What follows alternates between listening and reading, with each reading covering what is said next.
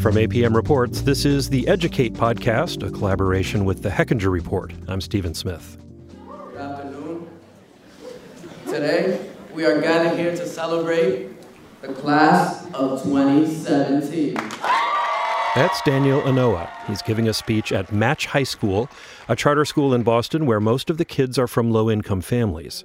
Today is senior signing day. Every graduating senior declares where they're going to college next year, something that is central to Match's philosophy. Well, they're very, very clear about one thing. These kids are going to college. Liz Willen is editor-in-chief at our partner, the Hechinger Report. She was at senior signing day because she's been following the senior class at Match since the beginning of the school year. She says the day was like a giant pep rally for graduating seniors. It's become a ritual at many charter schools across the country, and I think it's because it's such a visual and visceral moment. Each kid puts their picture of their baby picture goes up on a giant screen behind the wall. The guidance counselors talk a little bit about each student and what their contribution has been. She is known for her extraness, dominating the court, loudly singing in the hallway, and for being competitive, lovable, argumentative, and a student leader. And then the kids hide these sweatshirts underneath their chairs that have the logo emblazoned on it of where they're going to choose. And when they put on that sweatshirt and pick it up and hold it into the air. Due to her love of basketball, Michaela will be attending Salem State University! There is screaming and cheering, and it's a great day. The guidance counselor told me it was her favorite day of the year. It's a day when they celebrate that something gigantic has happened to these families. Their kids are going to college. Nearly 9 in 10 students who graduate from Match go on to four-year colleges. That's a big deal because kids from the poorest families are much less likely than wealthier kids to do that. I talked to Liz about what Match is doing differently. From the minute they enter that high school, these students are matched with tutors, individual tutors who help them all the way through. So if they're having a weakness in a topic like math, they get a lot of extra help. The work is hard. They need to be ready, and the whole goal is get these kids to college. They work hard and dream big. Daniel Anoa, the student we heard from at the beginning of the episode, his dream was Harvard. The sticker price scared him off at first. Tuition, room and board is more than $70,000 a year. Cost is a big concern for the kids at Match. What if they get into their dream school only to find that there's no way they can afford it? But Match helped Daniel understand that a lot of colleges are courting talented, low-income students like him. There was a moment where I learned that the schools have money to give you, and they're going to help you out if they accept you. And I really thought about that, and I'm like, let me apply there because I think that's the best chance I have. Daniel did not get into Harvard, but he did get some other great offers. He ended up having two fantastic choices. He got a full ride to both Dartmouth and Williams in Massachusetts. Wow. And Williams, just for context, Williams is generally the most, or one of the two most selective small colleges in the country. And Dartmouth, of course, is an Ivy League school. Those are hard places to get into. They are so hard to get into. And it was really hard decision, though, for Daniel. He had loved Williams, and he felt that they had really made him feel welcome. Now, we hear a lot about superstar low-income students like Daniel who get full scholarships to prestigious, wealthy colleges. But the reality is most colleges don't offer low-income students enough scholarship money. A lot of colleges give lip service to this idea that they want more low-income minority students, and they're trying their best to have a more diverse class, and they're recruiting these students from all over the country. But when it comes down to it, the full rides really only go to a handful. So a lot of times these decisions actually come down to how much more money, how many loans will I have to take out, what is it a reasonable amount of debt to go into, and what is the real cost of a college education. And every single one of these kids and families, even those who have hugely generous scholarships, are frightened. They're afraid of going into debt, any debt, because they're not sure, frankly, if the whole college thing will actually pay off. College is expensive. Costs have risen more than 60% since 2006. And every student and family has to consider how much debt they're willing to take on. But here's the thing. Low-income students and their families are asked to take more risk.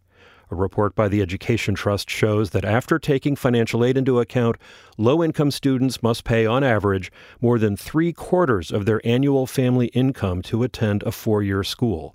That is nearly 5 times the proportion wealthier families pay.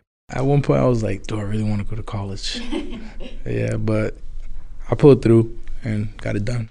Anudi Polanco, he's a great student. He's the oldest of 4. He's got a baby sister who's only 6 months old. His mother's a single mom who's a nursing assistant. Anudi is a more typical story. A great student, but not a superstar likely to be wooed by fancy schools with lots of money like Daniel. Still, he worked really hard to get into a great college. Liz Willen met Anudi at the beginning of the year. He was juggling baseball training this year. He worked as a cashier at TJ Maxx. This kid was so tired. When I saw him a couple of times during the year, it was touch and go. He was falling asleep in classes. He was late on his essays. He was struggling to keep up with all of the deadlines. And he said that if match had ended at 2 o'clock instead of at 4 every day, he promised he'd have straight A's. And as it turned out, he ended up with some really interesting college choices once he actually made his deadlines. What were those? Well, he got into a bunch of schools, but it ultimately came down to UMass Lowell versus UMass Amherst.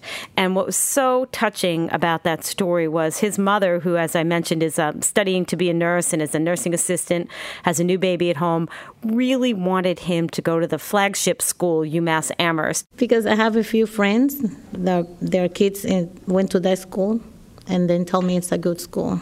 Her name is Ciani Nova. She herself had come from the Dominican Republic at the age of 20. She had never gotten a college education herself. I feel like, when I came here 20 years ago, like with nothing by myself, without my family, without everybody, I threw for a hard time. She struggled. She lives in public housing, and she wants the best for her son, Anudi, and she didn't care how much extra it was going to cost. Anudi, on the other hand, was worried about the financial burden on his family. UMass Lowell offered him enough scholarship money so that his out-of-pocket costs would total about $7,600 a year.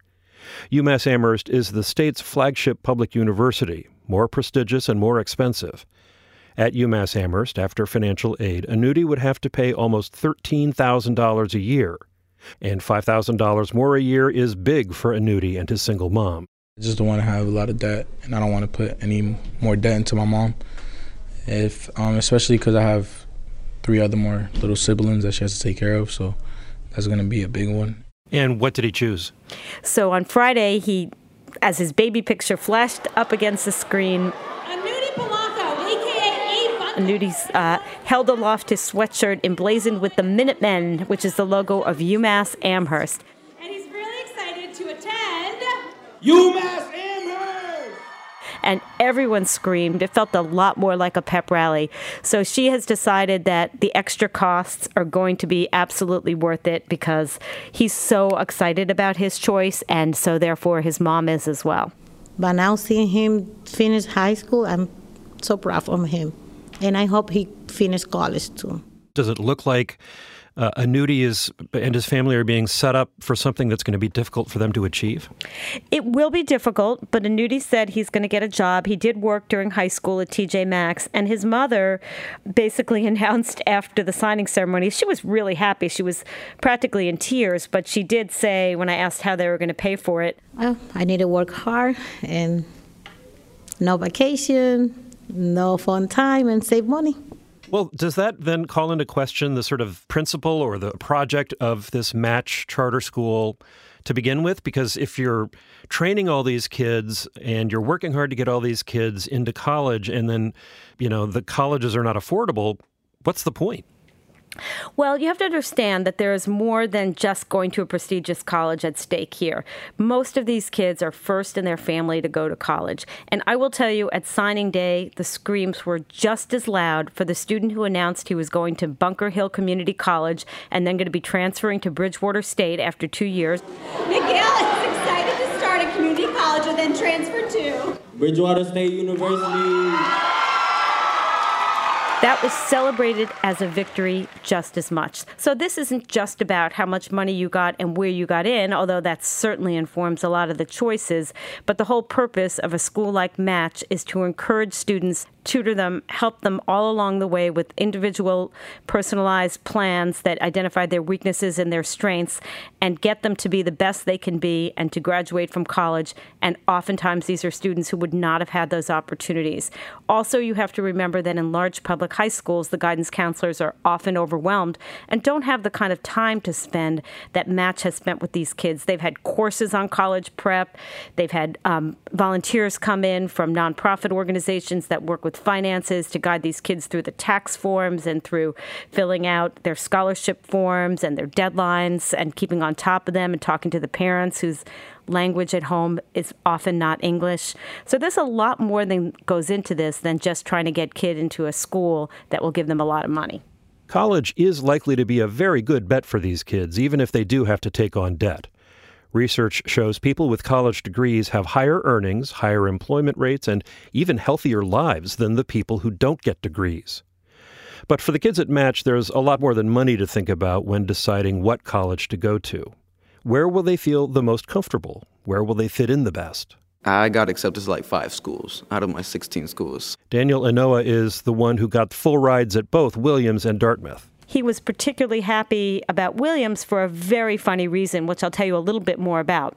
So Daniel went up to Williams, and they have a barber named Dwayne who's black and who's on campus, and he does a great job with the kind of hair Daniel has, which is a sort of an interesting, kinky do that he wears. He's extremely particular about his hair. And he was very happy to know that if he went to Williams, there was somebody who was familiar with cutting his type of hair.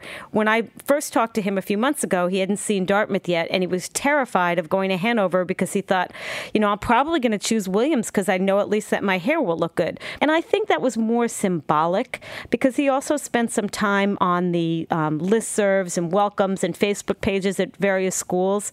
And when he Facebook chatted with some of the students from Dartmouth, there were a lot of them who were making comments that made him feel like he was in another league, or that as if he was not part of an elite world that they all were very much belonging to. And so what did he decide? Well, then he went to Dartmouth for the first time, thinking all in his mind that he was probably going to go to Williams. And then he walked down this campus and he saw these beautiful white buildings with green shutters. It's beautiful. There's nothing else you would want from a school. It's Dartmouth. So I just met some friends, and I think I stayed up till 4 with them the first night. And he felt remarkably comfortable. He sat in on a bunch of classes. He walked around. He didn't find a place to get a haircut, but he was so enamored with the beauty and the peace of the place and its reputation as an Ivy League school. He just sat there and he said to himself, you know what? I'm going to do this. So he said it was a hard decision, but he came back feeling like, I'm going to go to Dartmouth. I'm going to give this a chance. I have been given the opportunity of a lifetime.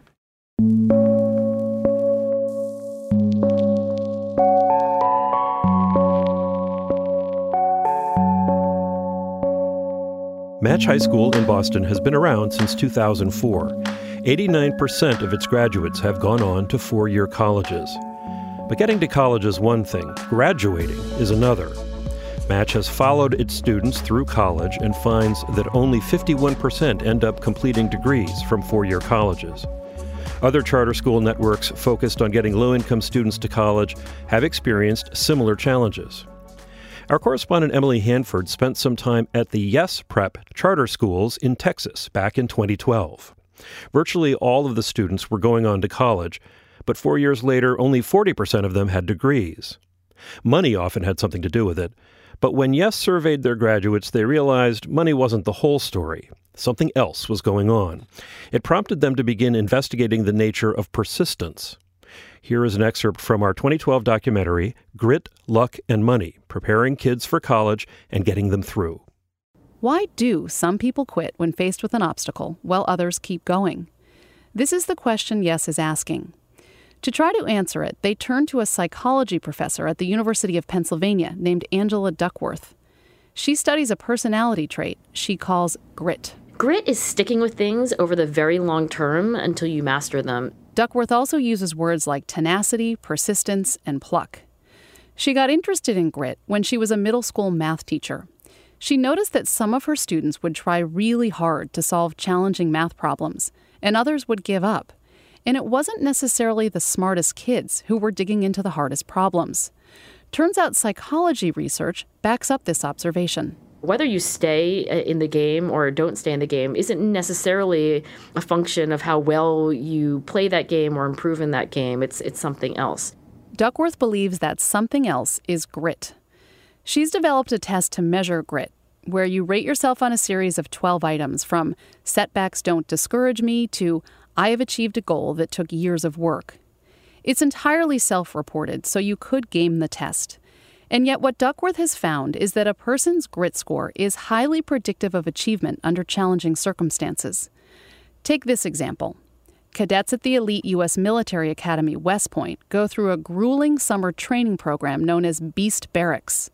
Before they start, the military puts them through all kinds of academic, physical, and psychological testing. One summer, Angela Duckworth slipped her grit test into the mix. What she found is that grit, more than anything else, predicted who would make it through Beast Barracks. Grit mattered more than physical fitness or intelligence. Now Duckworth and a team of colleagues are turning their attention to college completion. Are grittier students more likely to make it through college? Duckworth's research subjects are students at Yes Prep and other high-performing urban charter schools. Why are these charter schools so successful at raising the achievement of their students while they are in the school, but somewhat less successful in these students being independent, college graduating young adults later on? Duckworth doesn't know, but she has a hypothesis. She thinks charter schools like Yes might be helping their students too much. These schools are racing against the clock to make up time for kids in terms of their skills. So I think one of the reasons why there's a triage mentality of sort of like, don't let any child fail, double the instructional time, is because they're trying to close the skill gap. But while rushing to close the skill gap in terms of the academic skills, are we not allowing for that natural kind of, independence and autonomy that only happens when people let you face your own failures? In the time since we produced that documentary, Angela Duckworth has written a book about grit, and Emily Hanford has written an op-ed with some of her thoughts on grit and how it's important to recognize that people who are successful in school and in life have more than just grit on their side. They often have all kinds of other advantages, too. You can find Emily's op-ed and listen to the entire documentary about Yes Prep at our website, educatepodcast.org. You can also read Liz Willen's series on the students at Match High School in Boston. Many thanks to Kirk Carapezza, higher education reporter at WGBH in Boston, for sharing some of his recordings of Match students with us. We'll have a link to Kirk's radio reporting on our website as well. That's educatepodcast.org. We'd love to hear from you. You can tell us what you think of this podcast, and if you're a fan, please tell a friend or colleague about it. And if you write a review on iTunes, that also helps other people find us. If you're not yet a subscriber to this podcast, you can sign up on the iTunes page or through our website. You'll get a new episode of Educate every 2 weeks. That's it for this episode. Educate is produced by Suzanne Pico, edited by Chris Julin, and Emily Hanford is our senior producer. Thanks to our partner, The Hechinger Report, a nonprofit independent news organization focused on inequality and innovation in education. Support for APM Reports comes from Lumina Foundation and the Spencer Foundation. I'm Stephen Smith. Thanks for listening. This is APM.